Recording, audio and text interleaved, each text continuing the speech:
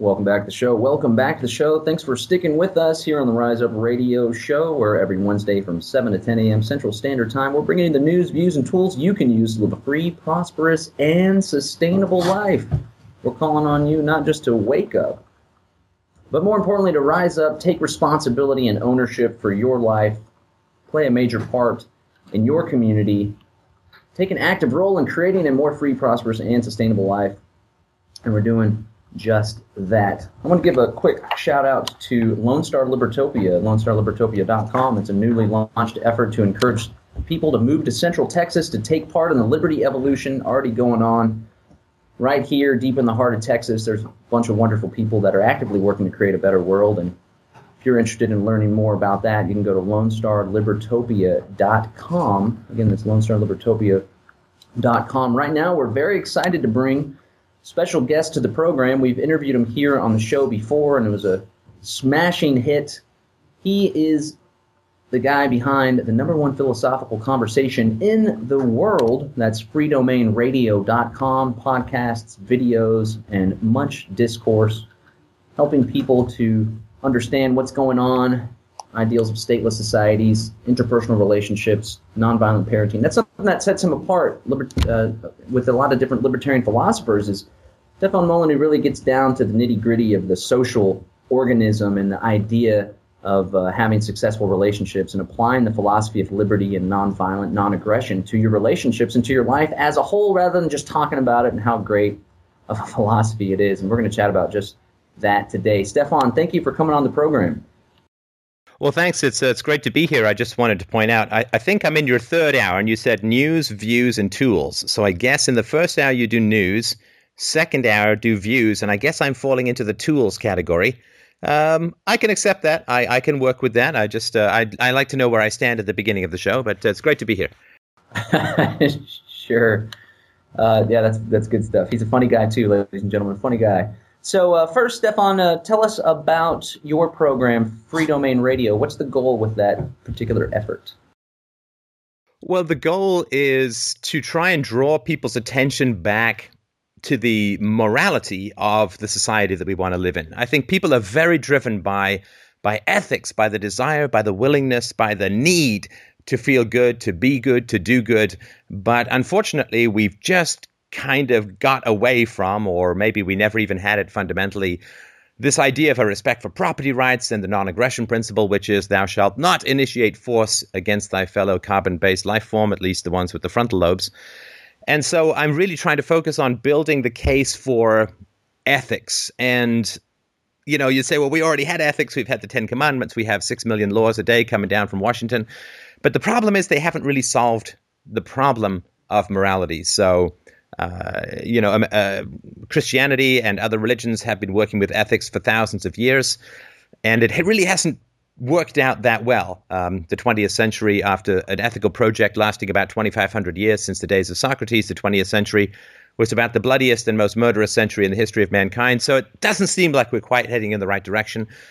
Governments, they grow, they prey upon just about everyone they can get their hands on. They lie, they cheat, they steal, they murder, they sell off the unborn to foreign bankers for the sake of bribing constituents in the here and now. So I don't think we've seen really the ethical peak of human potential coming out of governments. So I think we've tried just about everything else. I think it's really time to go back to first principles, to go back to philosophy, to build up our conception of what on earth we should be doing with our time and our virtue, and how we should be spending our precious energies in the pursuit of virtue. So I've really tried to work with defining virtue, making a secular, rational, philosophical case for virtue, and how it can be applied in our daily lives.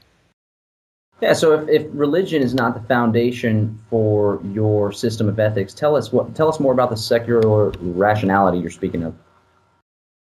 Well, ethics is differentiated from other things by its very universality, right? So if I like, peppermint patty ice cream, that's something that is a preference for me, but it's not imposing it. I can't impose it on you. I can't rationally say, and therefore that is the moral ideal, and everybody should, and everyone who doesn't like peppermint patty ice cream has to go to prison and all that.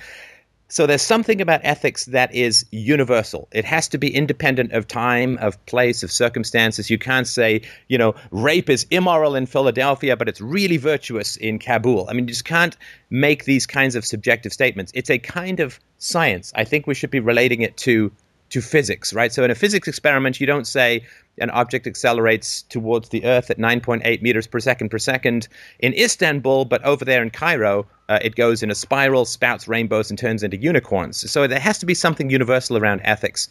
And without making the case from a philosophical standpoint, if we just accept the non-initiation of force and a respect for property rights, and we universalize that, well, society becomes an enormously different place. We can't spank our children. We can't intimidate our spouses. We can't have a Federal Reserve. We can't have a government. We can't have police. We can't have a military, at least in their current form.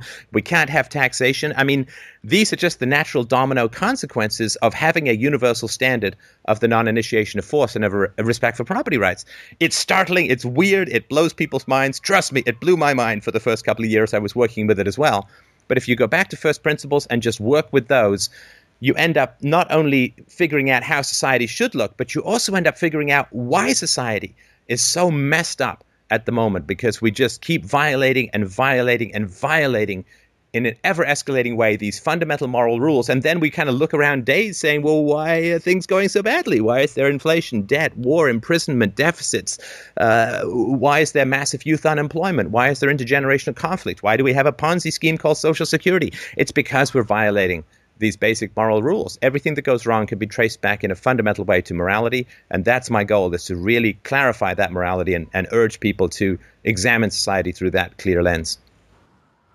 Excellent. So tell me, what exactly, when using your philosophical and ethical analysis, what exactly is incompatible about the institution of government or the state or that institution which holds a monopoly over a certain geographic area on the quote-unquote legitimate use of force? I'm not sure if you agree with that definition, but what is incompatible about that particular institution with your idea of ethical relationships?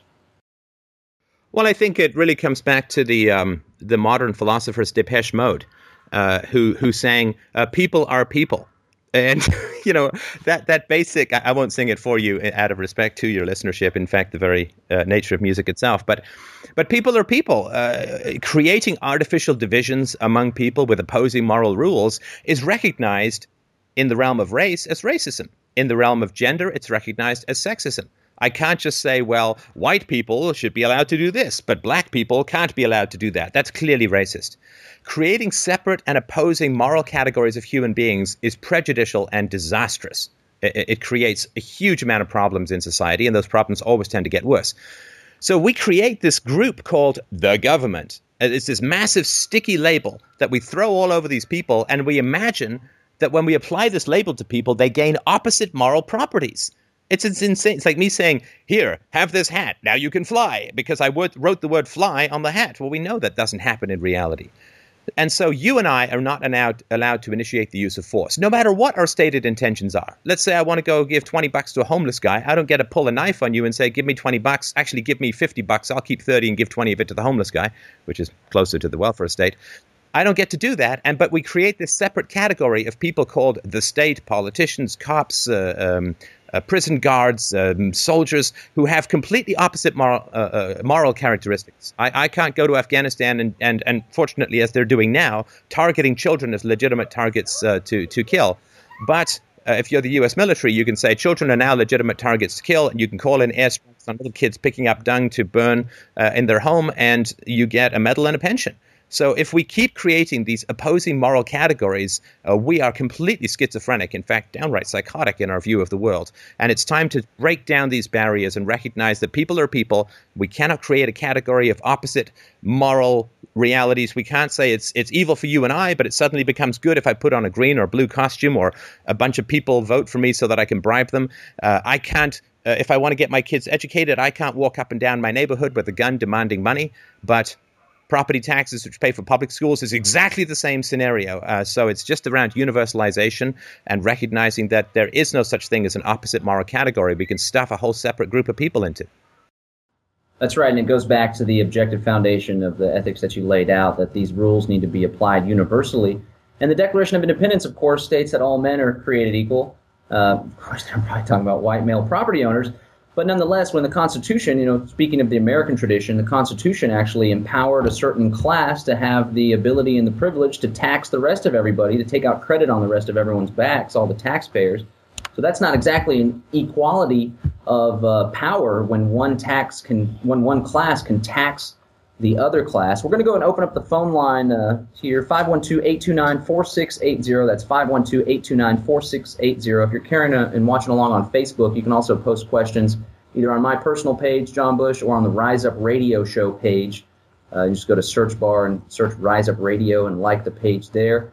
And Stefan, just to let you know, for the calls, we're having a little problem here with the calls going in through to you. So the people that call, you can relay your question to me, and then through me, I'll try to convey it exactly with your intentions and convey it to Stefan, and we'll do a little telephone there, and hopefully we'll be able to keep the meaning. So what do you say to those people that say, but Stefan, absent some government institution, some social contract, won't the rich and powerful in society rise up and dominate the rest of us?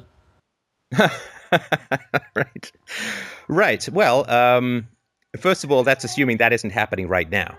Of course, the rich and powerful are dominating us already. And the whole purpose of Lyndon Johnson's great experiment, the Great Society, the welfare state, the war on poverty, and so on, the whole purpose of that starting from the 1960s, in fact, you could go back to starting from the mid-1930s with Social Security, was to smooth out the disparities in society. But violence always achieves the opposite of its stated or intended goal, right?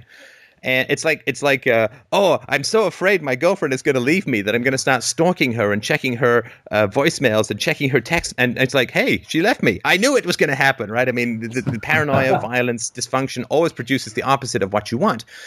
Since the 1960s, the income inequalities have risen in the countries which have implemented the welfare state, particularly in the United States. So right now, more and more wealth is being accumulated among the rich and powerful than at any other time in American history. So the idea that, oh my goodness, so as we've had more government, we get more control and power from the rich and powerful.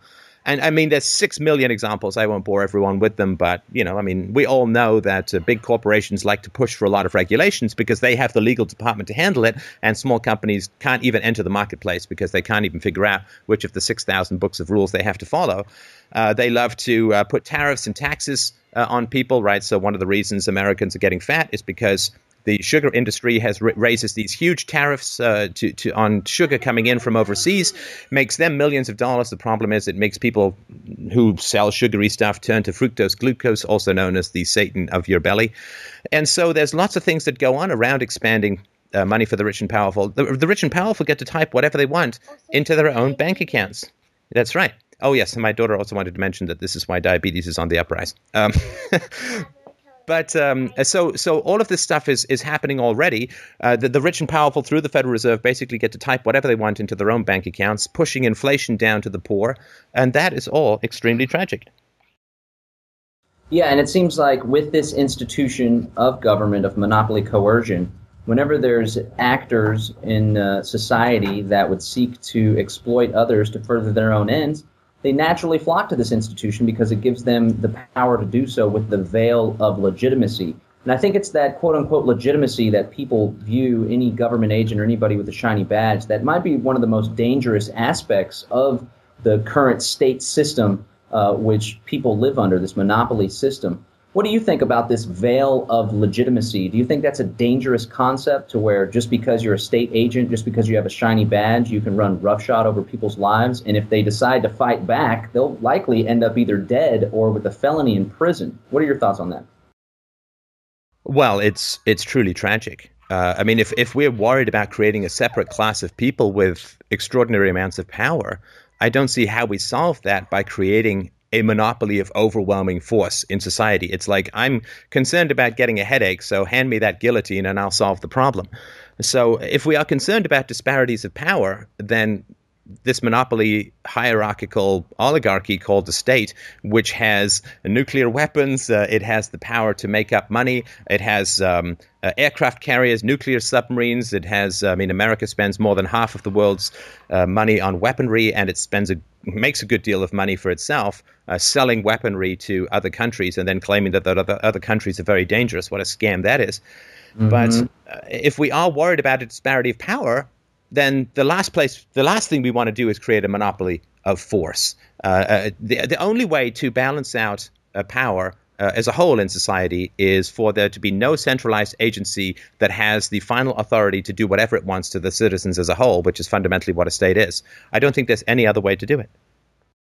Now, one of the common objections brought up by those who are thinking deeply enough to even come up with a decent objection on this particular issue, in the absence of a state, there's no institution to ensure that we're all playing by the same rules. Can you let me know, do you think that we even ought to all play by the same rules? Can there be varying rules? What happens in the absence of an institution that levels the playing field as far as what the rules are that people abide by, quote-unquote rules, regulations? Is this a question that came in from a listener?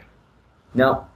Devil's advocate. Well, why does anybody think we're playing by the same rules at the moment? Excuse me, let me put my manly voice back on. No, we're not playing by the same rules. We're not. Mitt Romney pays what? 15% tax? The rich who get most of their money from investment income are taxed at a far lower rate than people who actually go to work for a living. We're not playing by the same rules. The people on the inside in Washington don't play by the same rules. There's a pension scheme and a healthcare scheme for Congress people that would be illegal in the private sector. It's so lucrative. You and I don't get to create our own currency. You and I don't get to tax. You and I don't get to run up deficits and sell off the next generation to whoever will give us a six-pack and $5. So the idea that we're playing by the same rules as it stands is not true at all. But to give one minor example, it's like saying, well, if you don't have a central agency to ensure that all the cell phone companies will share each other's signals and data, then nobody will. But they do. If you don't have a central agency that says anybody who manufactures and builds railway tracks has to build it the same width as everyone else, then nobody will. But they do. All of this stuff happens. If you don't have a central agency that says all internet service providers have to hand back and forth TCP/IP packets the same way, nobody will. People do it. They will standardize because standardization economically is efficiency.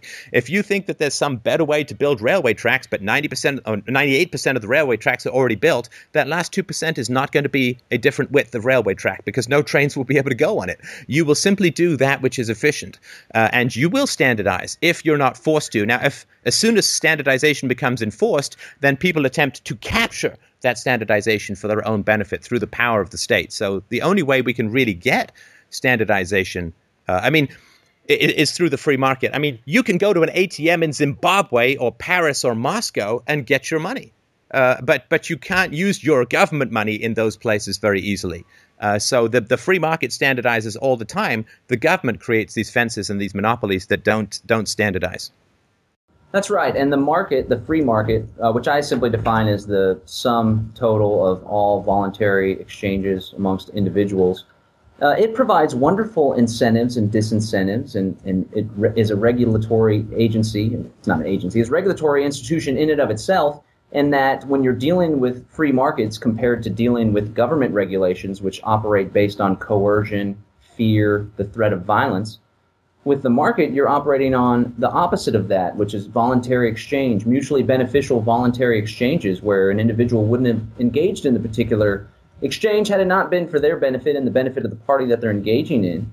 And you often find that actors in the market won't engage in undesirable behavior because they'll soon find that their profits begin to fall. They start to lose favor in the eyes of the community. And here's a question from somebody that I often argue with about anarchy versus the existence of the state, and he always goes back to the roads. But what about the roads? And he makes the argument, well, if the roads are privately owned and the hospital is down the road, what if I built a road and only charged $10,000 to you and your hospital? And what about the people that couldn't afford to get to the hospital? Would they just die? What do you say to that? Well, I mean, these kinds of scare scenarios are, well, you see, if we free the slaves, what if all the crops rot in the fields and we starve to death? I mean, these kinds of scare scenarios, you can make up anything that you want, but the reality is that that's really not going to happen. It costs tens of millions of dollars to build a road. And if you, so you have to go for investors, you have to have a whole business plan, and those investors are not going to sign on to a business plan called let's charge $10,000 to build a road. People will set up helicopters if that happens. People will build another road right next to it and undercut it. That simply won't fly in a free market. Plus, the free market, with the sharing of information that we have about people at the moment, if you're the kind of I don't know what we can say on air, not so very nice person who's going to charge $10,000 to somebody who's really sick, then you're going to get a very bad reputation. People are not going to want to do business with you. You're going to be boycotted. You're going to be excluded from things. Investors are going to pull out, and you're going to lose a whole bunch of money. And so the other thing, too, of course, is that you don't build a hospital unless there are already roads coming to it. So when somebody wants to go and build a hospital, the first thing they want to do is make sure that there's easy and free access to get to that hospital, and they'll have a 99 or 299-year lease to set all that stuff up. So nobody builds a hospital in the middle of nowhere and then says, gee, I hope people build the roads here eventually, and I hope that they're not too expensive or whatever. This is all part of a social communal plan that people want to make things efficient. I mean, how would the hospital feel about having somebody charge $10,000 for a ride to the hospital? Well, that would all have to be dealt with ahead of time. You wouldn't just build the hospital and then say, well, I hope that some, financial pterodactyl comes along and starts charging people like crazy just to get to the hospital, because that simply wouldn't. That would really, really bad for you economically, because people just spent $10,000 coming to your hospital, which means they have less money to spend on your operations. So you're going to go out of business very quickly. So this stuff all gets dealt with ahead of time through contract, through planning, through all of the interconnections between, finance and investors and executives. And I mean, people just go and make those decisions. Setting up these scare scenarios is, okay, well, what if we all get hit by an asteroid? Then these questions don't matter. It's like, well, yeah, but let's just act as if they do matter. Yeah, one of the things I brought up to him to counter that notion, he happens to own his own small business, which gives transportation to passengers in the downtown Austin area on electric go-karts. And I asked him, well, are you charging $10,000 for your customers? No, you're not, because you wouldn't have any customers and you'd go out of business. And the beauty about the market and the price system, why it's so valuable when left to individual actors to determine what the supply and demand is that naturally a price where the individual can make a profit and it can be worthwhile, the businessman, the price will equal out to what people are able to afford. And there'll be a nice, delicate balance there where hopefully everybody wins, unless the state, of course, gets involved. Now, we're going to take a short break here in a sec, but I want to get out one last topic before we move on to talking about the social issues that are involved with nonviolence and your system of ethics regarding interpersonal relationships and parenting as well, raising up the next generation. But back to the stateless society, one of the problems that people have is with the provision of justice. So in a stateless society, if actor A goes out and steals from or engages in fraud against actor B, and you don't have monopoly judicial systems, or injustice systems as many people call them, what happens, and more importantly, what happens when one of the individuals refuses to participate or refuses to go along with whatever the ruling was from whatever agency is handling that problem? Tell us about your dispute resolution organizations and what happens when someone wants to be stubborn and not comply. Well, okay, so we can see these things already in operation among PayPal, among Visa, among eBay, and all of these kinds of things. I mean, so if you go to some foreign country and somebody shafts you with some bill that you didn't want, I mean, you're calling the cops in Belize saying, listen, can you go deal with this? Never going to happen, right? So the first thing to recognize is the state is not providing justice as it is. I mean, if anyone, the only people who think that the state provides justice are people who've never tried to get justice through the state. I mean, they're just living in this world of, well, it's written down somewhere and it seems to be true, therefore it must be true. But the moment you try to use the government for any kind of justice, you realize that it's a con game, skewed towards the rich, and it's going to bleed you dry. It's there for the benefit of lawyers, and it's there for the benefit of prisons. It's certainly not there for the benefit of justice. So we're not getting justice through the state anyway. we can see tons of ways in which, if you call up Visa and you say, well, they charged me wrongly, I'm going to protest this, the Visa will go deal with it. They'll give you your money back. Or if you launch a problem in PayPal, they will go deal with it. They'll get your money back, even if it's $20. The government will never do that for you. The reputation system in eBay is very important. If you've been doing eBay business for 5 years, you've got a perfect rating.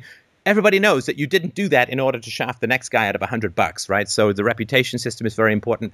You simply deal with this stuff ahead of time. If you and I are going to engage in some business transaction, we simply set it up ahead of time. We say, look, here's what we're going to do. If we don't stand by this, we both agree that this third party is going to adjudicate, and we buy insurance in case either one of us welches on the deal, right? So if I welch out of the deal, you go to the third party, which we've both agreed on. The third party rules against me.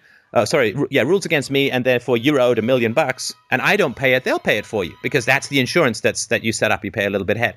Now, what is my result? Well, the result is that nobody is ever going to insure me again for any kind of transaction. I mean, any kind of transaction, including renting a house, getting a car, maybe even buying gas or groceries. Until I make restitution, until I do something to make it right, it's very easy to exclude me from the economic life as a society, and that is much more of an effective way of dealing with things than basically victimizing victims again by charging them taxes to put people in jail who've already victimized them. I mean, that's not the right thing to do.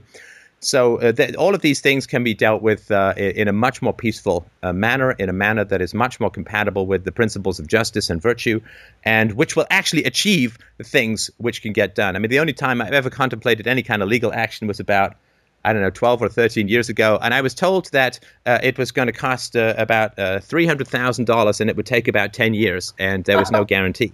So anybody who thinks that the government is able to provide any kind of justice at the moment is ridiculous. We ended up going to private mediation, which worked fine. So this is just how it's going to work, because it's not working now, right?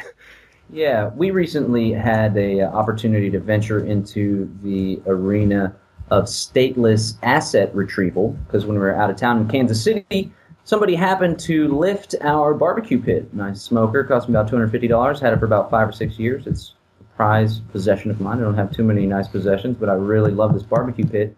And we get a call while we're out of town from a friend that was watching the house that says, hey man, what happened to the barbecue pit? Did you guys take it with you? No, we didn't. So rather than calling the police, we decided to put a sign up on the mailbox that said, someone stole our barbecue pit. We're offering a cash reward for information. Please call this phone number. And it also said it in Spanish, because in our neighborhood there's a lot of Spanish speakers. And it turns out less than 5 minutes after the sign was posted on the mailbox, somebody that has been staying with the neighbor walks across the street and says, hey, the guy that owns the house said that we could borrow the barbecue pit, which was of course a lie. So the person that was watching the house walks across the street and retrieves the barbecue pit. I later go back and have a discussion with them in broken Spanish and tell them I don't appreciate it. I don't want to be afraid of you guys coming on my property. I'd rather us be friends and you watch over my property and call me if something like that were to happen. But the point is, rather than calling the police, which likely would have resulted in the person who stole the barbecue pit getting afraid and maybe not returning the barbecue pit out of fear of going to jail, we decided to handle it in a peaceful manner without relying on coercive state institutions, which normally don't even solve the problem, and we ended up solving it in a peaceful way. And maybe in the future we'll have a better relationship with the neighbor across the street. So yeah, people find often that whenever they go to the state to solve their problem, they actually end up with more problems than they started with. Yeah, I mean, I've had the same experience. I was loading some stuff into my car when I used to live in an apartment building. I left a vacuum cleaner because I was too full, my arms were too full. And when I went back to get it, it was gone. And I put a note up. Of course, I called the cops because I was concerned about insurance. And this is back when I was still a minarchist. And they said, oh, it got legs. Well, we'll write down that this happened. Well, that's great. I don't really need a short story. I just need a vacuum cleaner. So I put a note up. And then the next morning, right in front of my door was the vacuum cleaner. Nice. Yeah, I mean, there's lots of different ways to deal with it. But the problem is when you think you have a solution, but you don't. That's really the worst place to be. We think we have solutions for the roads, for justice, for national defense, for dispute resolution, for contract enforcement, for protection from aggression. We don't have those solutions. We only have the appearance of solutions. And once we let go of the idea that these problems are being solved at the moment, we can begin to be creative. But right now, trying to sell anarchism is like trying to sell an appetizer to somebody who's just finished a 9-course meal. They're like, no, I'm full. I've got everything I need. It's like, you really don't. That was just wax food, and now you're going to have horrible gas, and I can sell you some X-Lax too. So that's sort of where we are. But trying to get people out of the idea that we have solutions to these things already is, I think, the first challenge. For sure, and it's definitely a challenge, especially with public schools, which we'll chat about alternatives to that here after a break. But first, somebody asked online if you've heard of the Enneagram Institute, which is an online reputation service, which is already carrying out exactly what you spoke about before with eBay and other institutions. Have you heard about these guys? No, I haven't, but there's another online reputation system called Google, which also will tell you some things, maybe true or false, about any individual you type their name into. And people do this all the time now that if you go for a job, people will Google you and so on. LinkedIn is another way that people will trade reputations. There's Clout, where people will trade reputations and all that. So, I mean, one of the things that's happened with the advent of the internet is the ability to exchange information about people, right? So the old thing used to be like there'd be some con man in the Old West with this big oily Salvador Dali mustache and possibly a bald cat in his bag, I don't know. And so he'd go and scam people in one town, and then he'd just go to another town and pretend he was someone else and so on. You really can't escape reputation very easily now with the internet if you have any kind of online presence. And if you don't, then that's usually a red flag for people as well. So, we want ethics to be ethics is like nutrition. It's not like open heart surgery. Ethics is all about preventing problems, not. I mean, if you're having a heart attack, you don't call a nutritionist, because the nutritionist is going to say, A, call a doctor. B, you should have changed your diet 20 years ago. Now it's too late, right? So it's all about the prevention of problems. And people who invent these sort of artificial disaster scenarios, what if the druggist won't sell you the drug to save your wife and blah, blah, blah. This is all after the fact stuff. Or what if there are 10,000 axe murderers in a town? Well, this is all after the fact stuff. Through peaceful parenting, through nonviolent relationships, philosophy encourages us to prevent these problems from coming about.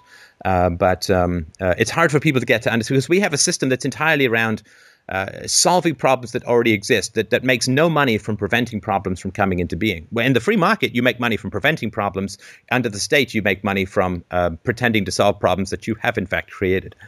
That's right, which merely perpetuates the problem. We're going to go ahead and take a short break and hear from some of the underwriters that make this show and everything we do here on KDRP Community Radio possible. And on the flip side, we're going to be getting deep with Stefan Molyneux on applying this ethical system and applying the philosophy of liberty and non-aggression not only to the political arena, but what I believe more importantly, within our own personal lives, within our relationships with family, friends, coworkers, and ultimately, if we are to create a better world, I think it all begins with our children, and we're going to chat about just that. Stefan Molyneux, freedomainradio.com. I'm your host, John Bush. We'll be right back after a short break. Welcome back to the show. Welcome back to the Rise Up Radio Show, where they're teaching kids that George Washington was a good man, that George W. Bush was a good man, and now that President Barry Soetoro was a good man. And in the public schools, they're teaching people that government is a virtuous and moral institution, which then leads children and whole generations to essentially believe that government is infallible. If it has a shiny badge, then we better listen up. But thankfully, there's scores and scores and more, it would seem, more and more people that are choosing to raise their children in a different way than what society has seemed to make the norm now. And Stefan Molyneux is doing just that. Stefan works from home, and I take it you're doing the interview from home right now, and that's your daughter there hanging out in the background. Tell us about your daughter. Tell us about your family. Well, I have a wife and a spawn, and I've been a stay-at-home dad for almost 4 years. And it's just, I mean, it's wonderful. And, one of the things that I think is really fundamental to ethics, to virtue, to doing the right thing is, I was in the mall the other day and I was just looking at a bunch of, those Hallmark cards, those greeting cards. And, all it really takes for the world to be a peaceful and happy place is for us to bring those Hallmark cards to life, right? So you get Hallmark cards, for your kids, and it's like, you mean the world to me. My life is immeasurably enriched by knowing you. You're the best thing that ever happened to me. There's nothing I wouldn't do for you. Like all those sentiments that we have in Hallmark cards, and we will often say to ourselves and to our children and so on. I mean, what if those were just the axioms, the physics, the gravity that we operated our lives by. I just think that would be that's all we need to do.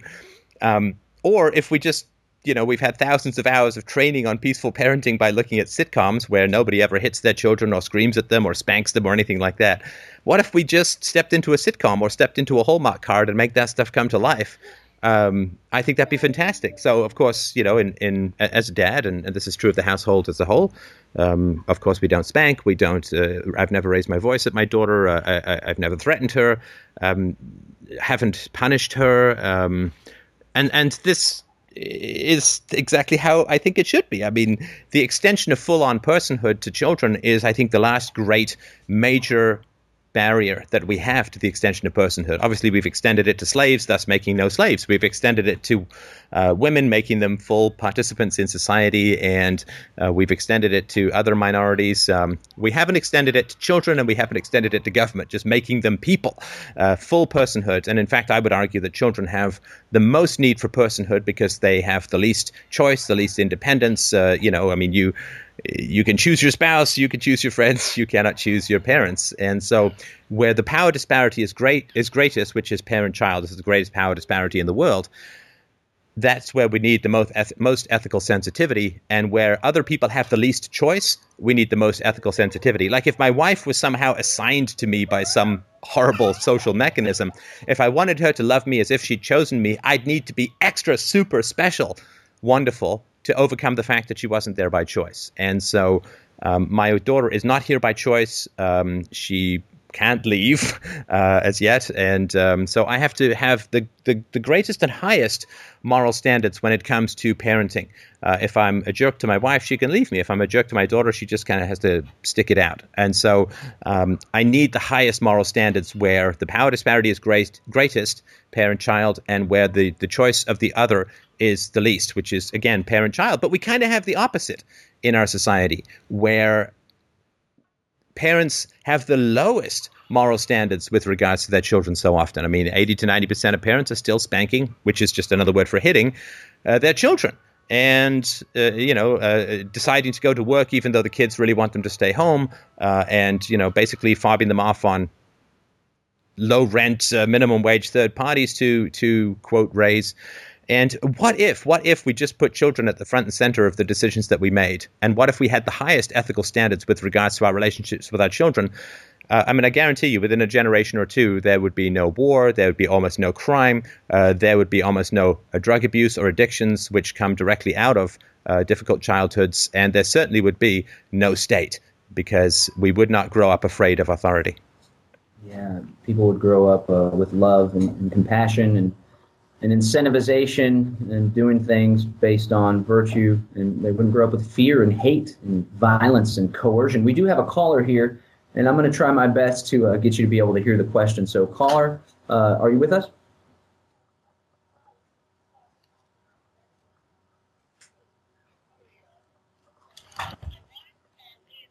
I like Stefan Molyneux. I actually agree with what he's saying. It's something that I've been trying to preach about for a really long time.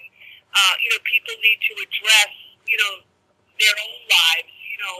Do your own house cleaning. I mean, I've been doing a lot of the Occupy stuff since it started and even before, but there's a lot of focus on the banks. There's a lot of focus on the corruption on Wall Street, and I'm always trying to get people to look, you got to scale down. You got to scale down to what's right in front of you.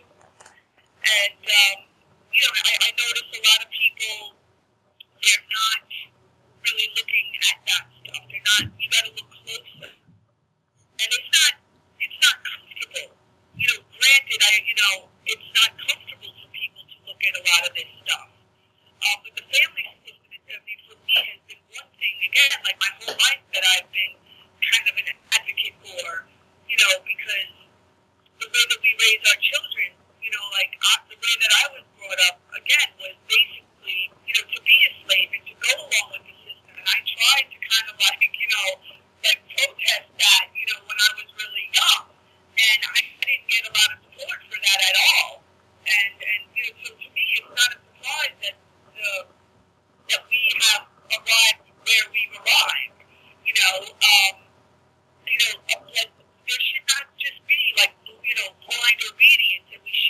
follow, just authority just because they have the position, and I knew that at a really early age, and I challenged authority, like the body knows. The body knows, and people need to listen to it. You need to trust it, and again, like not just follow blindly any person because they're in a position of authority. Yeah, for sure. Stefan, what are your thoughts? Well, I agree. I agree with the woman who agrees with me. So that's what I would say is, and she mentioned the Occupy Wall Street movement, and I mean, I appreciate and I understand the outrage at the financial system and all of that, and I think that's a good thing to be knowledgeable about. It's a good thing to talk about. But I would much prefer that these dreadlocked, wearing semi-stinky hippie types go to every parent they know and everyone who they know who's interested in becoming a parent and talk about the facts about spanking, that it lowers IQ, that increases aggression, that it fractures parental bonds with the child, that it leads to both social and academic problems down the road, and all of this stuff. I mean, even outside the ethics of just simply striking an innocent, helpless, dependent being. We understand that we don't hit puppies and call ourselves good people, but somehow we're able to hit human puppies and call ourselves stern disciplinarians. Just go to the people around you and get to the facts about discipline as parents. Get them the facts so that they have a different choice in how they were raised. I mean, if we can cut down spanking from 80 to 90% to 30 to 40% in a generation, then 0 to 5%, and then 0, fantastic. But it is a multi-generational process. Too many people have been too traumatized by churches, by parents, by public schools, by just the general sociopathy of our society, that trying to make a free society with the sort of potter's clay that we have at the moment is like trying to make a nice pot with a bunch of shards of granite. It's just not going to work.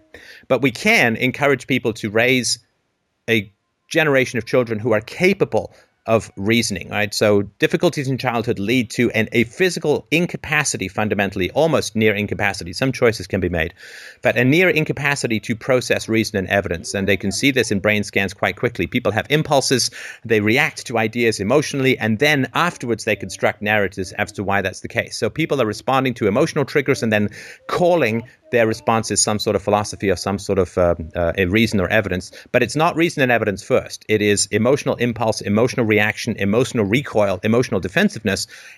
And then, to go back to the guy with the $10,000 roads, then you invent reasons as to why your emotional response to the idea of a free society is so difficult. It all goes back to childhood. We can't reason with that. I sometimes feel like, and this is a reference that will be entirely lost upon your soul patch, but there was an old I Love Lucy episode where Lucille Ball and I think Ethel or whatever her name was, they were trying to get all these chocolates off a conveyor belt in a chocolate factory, and the conveyor belt kept coming faster and faster and faster, and they couldn't keep up with all the chocolates coming out. And people say, well, look, Ron Paul and other people were all converting people to voluntarism or libertarianism. It's like, well, yes, but there's a conveyor belt called government schools, which is pushing out people who are status far quicker than we can convert them. We are losing that race. So it really does come down to peaceful parenting, negotiating parenting, respectful parenting, nonviolent parenting, non-punitive parenting.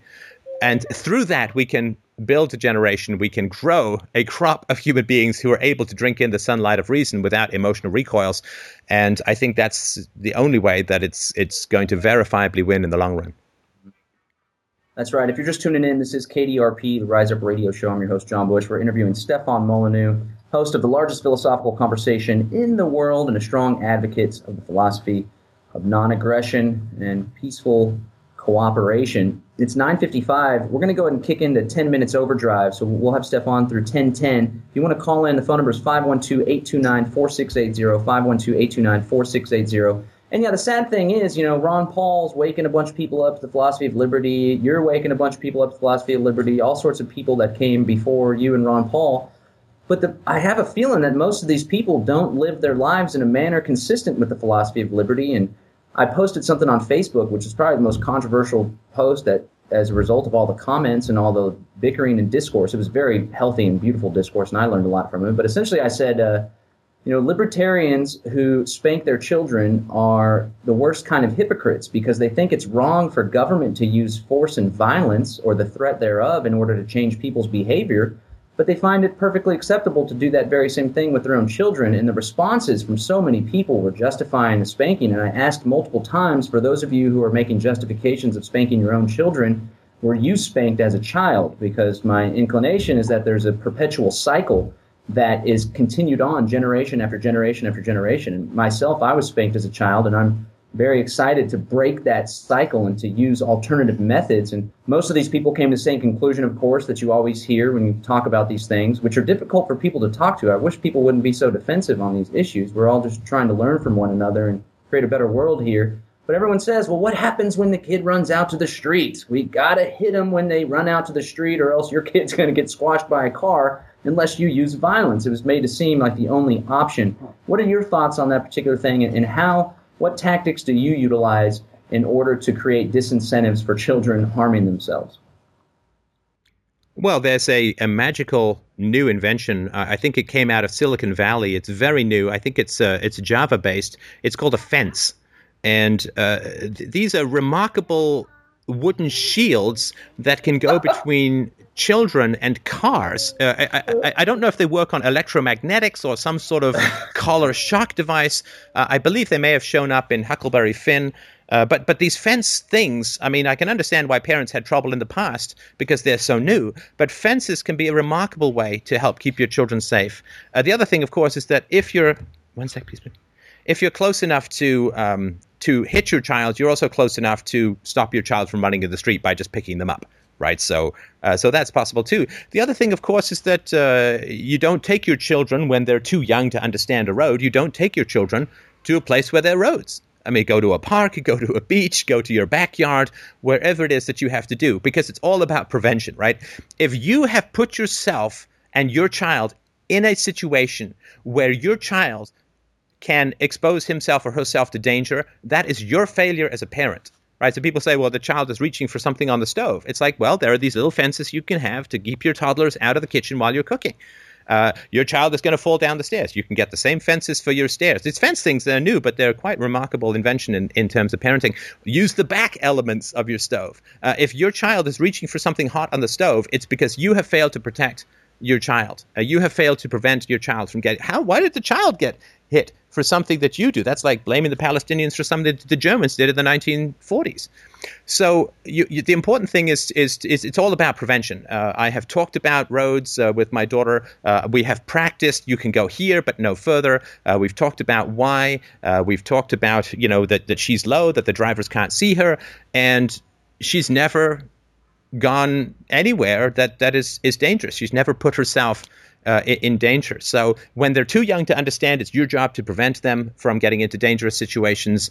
And once they're old enough to understand, then you work with them for a long time beforehand.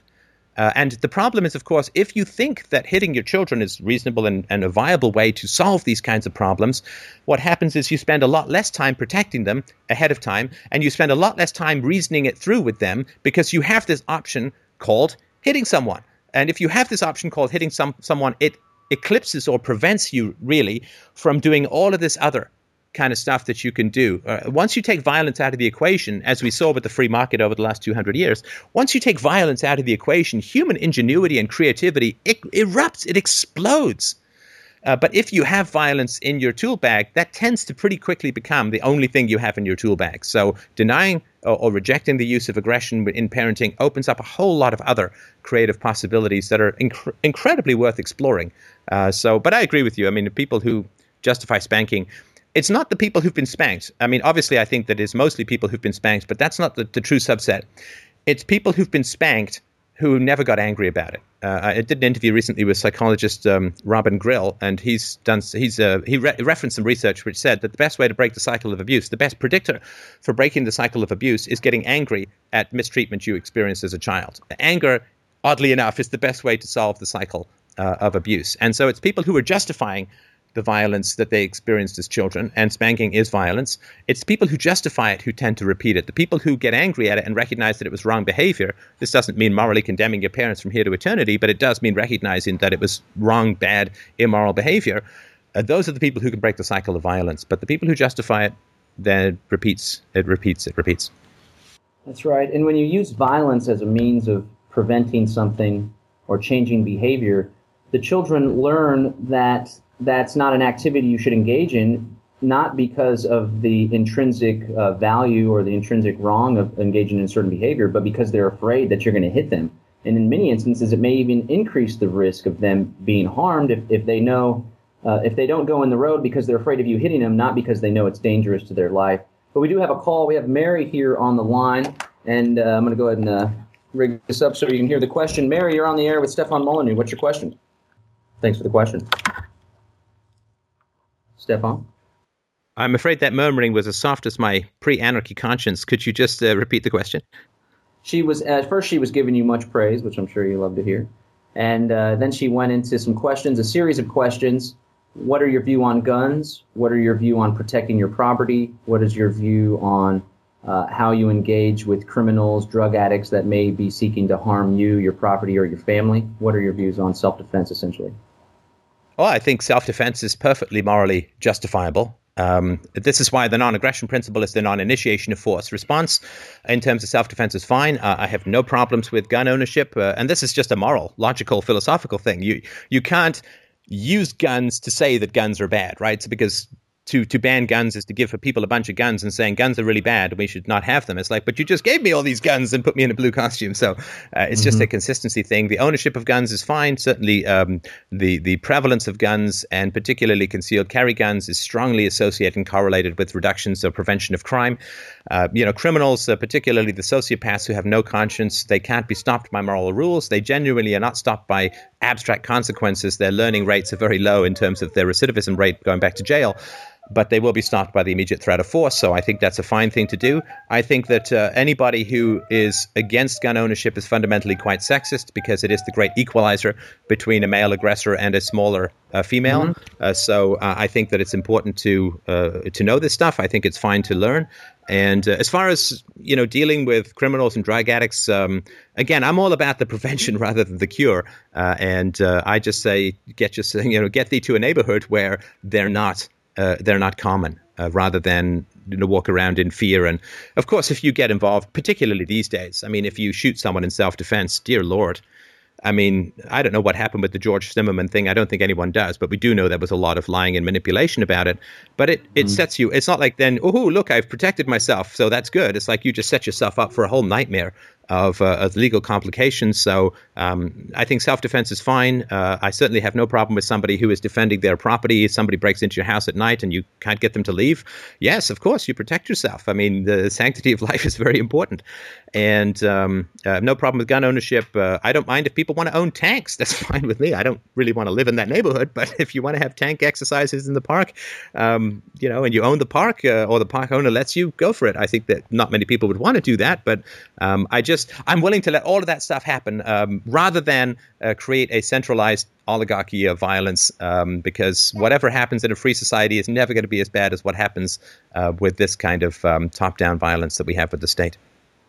Sure. Here's a question from online from Justin, who's a big supporter of the local activist efforts here in Central Texas. He says, we have recently come into the light of unschooling and using the non-aggression principle in the realm of our parenting. We have faced many challenges here with our older children. We're also beginning to homeschool our 12-year-old. Question: what are ways to transition a child into this new paradigm of non-aggression and unschooling to start fresh? Specifically, how do we effectively reverse the damages we've caused our children with our past parenting method of praise and punishment? Right. It's a fantastic question. As a 4-year-old parent, I hope everybody recognizes that I'm talking a little bit out of my armpits, but I'll sort of give you some theoreticals. I've got a whole podcast on this, but I think the most fundamental thing, of course, is to do exactly what we would like other people to do who've wronged us, to recognize that the wrong has been done, to not self-attack, right? To not self-attack, because if you didn't know, you didn't know. Right. I mean, before there was antibiotics, you didn't prescribe antibiotics. Now, once there are, but once you found out, unless if you'd never heard of them. So not to self-attack. If you didn't know, you didn't know. If society said you send your kids to public school and you spank them and everyone around you said the same thing and there was right, then you didn't know what you didn't know. And I think it's important to forgive yourself for that. At the same time, your children's experience is a little different because your children weren't propagandized and didn't know all of the, quote, theories around why you treated them the way you did. So I think genuine apologies, genuine restitution is really important. And then to recognize that you can no longer attack your children or criticize your children for not knowing what they don't know because you did some things that were not optimal as a parent when you didn't know something. So I think it's just having honest conversations about what went wrong. Talk to your children about your own childhood. I mean, I'll talk with my daughter a lot about my childhood because for a couple of reasons. I think it's an interesting conversation topic. I also want her to know that I was a child, that I'm not I wasn't sort of born 6 feet tall and 190 pounds or whatever. Like I grew up like she did and I struggled and had questions just like she does. And so talk about your own childhood, talk about the childhood of your own parents if you're a parent so that they can get a sense of the cycle and the continuity and the good and the bad that's in the gene pool, so on. And recognize as well, of course, that children, unfortunately, based upon our current I can barely even call it an education model. They're very peer oriented because, it's 30 to 1 or 25 to 1 kids to a teacher. So they're not adult oriented, they're peer oriented. And homeschooling and unschooling can create a sort of break in the feeding of the addiction of peer approval, so to speak, because they're not in amongst their peers as much. And so it's almost like a withdrawal. If you're just used to working with peers and having peer approval and navigating that social context, if you're then not in that peer situation, I think it's important to recognize that there may be a transition that's challenging. And I don't know any particular ways to deal with that other than, keep talking and keep listening. DanaMartin.com, unpluggedmom.com. There are lots of unschooling conferences. I'm going to be speaking at one in Texas in August. So there's lots of conferences, but, plug into the groups around you. You aren't the only people to deal with this. And make sure you get in with as many groups around you, with as many compatible people as you can find, and talk about it with them and talk about it with their kids and talk about it with your kids. And I think just keep working through that transition. It is, to unplug kids from a hierarchy is tricky. For sure, to unplug adults as well. You're listening to the Rise Up Radio Show on KDRP LPFM Dripping Springs 103.1, KLZT HD3 Bastrop 107.1, K261 DW Henley, Texas 100.1, and K256BX Lukenbach, serving the Fredericksburg area on 99.1 FM. We got a couple minutes left. We're joined by Stefan Molyneux of Freedomainradio.com with a bunch of wonderful insights on parenting, interpersonal relationship, and non-aggression. Stefan, people can use to live their life in a manner consistent with the philosophy of liberty, and that's called sovereign living. And the website is sovereignliving.tv. Again, that's sovereignliving.tv. I believe both you and I will be speaking at the Anarchy in New York City event coming up in February, right? That's correct. I already have my balaclava, my garbage can, and I've targeted all the Starbucks that you can imagine, both in and outside the city. So I'm really looking forward to a little bit of upper body exercising. Right on. All right, Stefan, thank you so much for joining us. Again, the website is freedomainradio.com, and it's always a pleasure to have you on the show, and I look forward to having you on again in the future. Thanks, John. It was a real pleasure, and my congratulations to your listeners. They had some fantastic questions. Excellent. All right, have a good one, Stefan.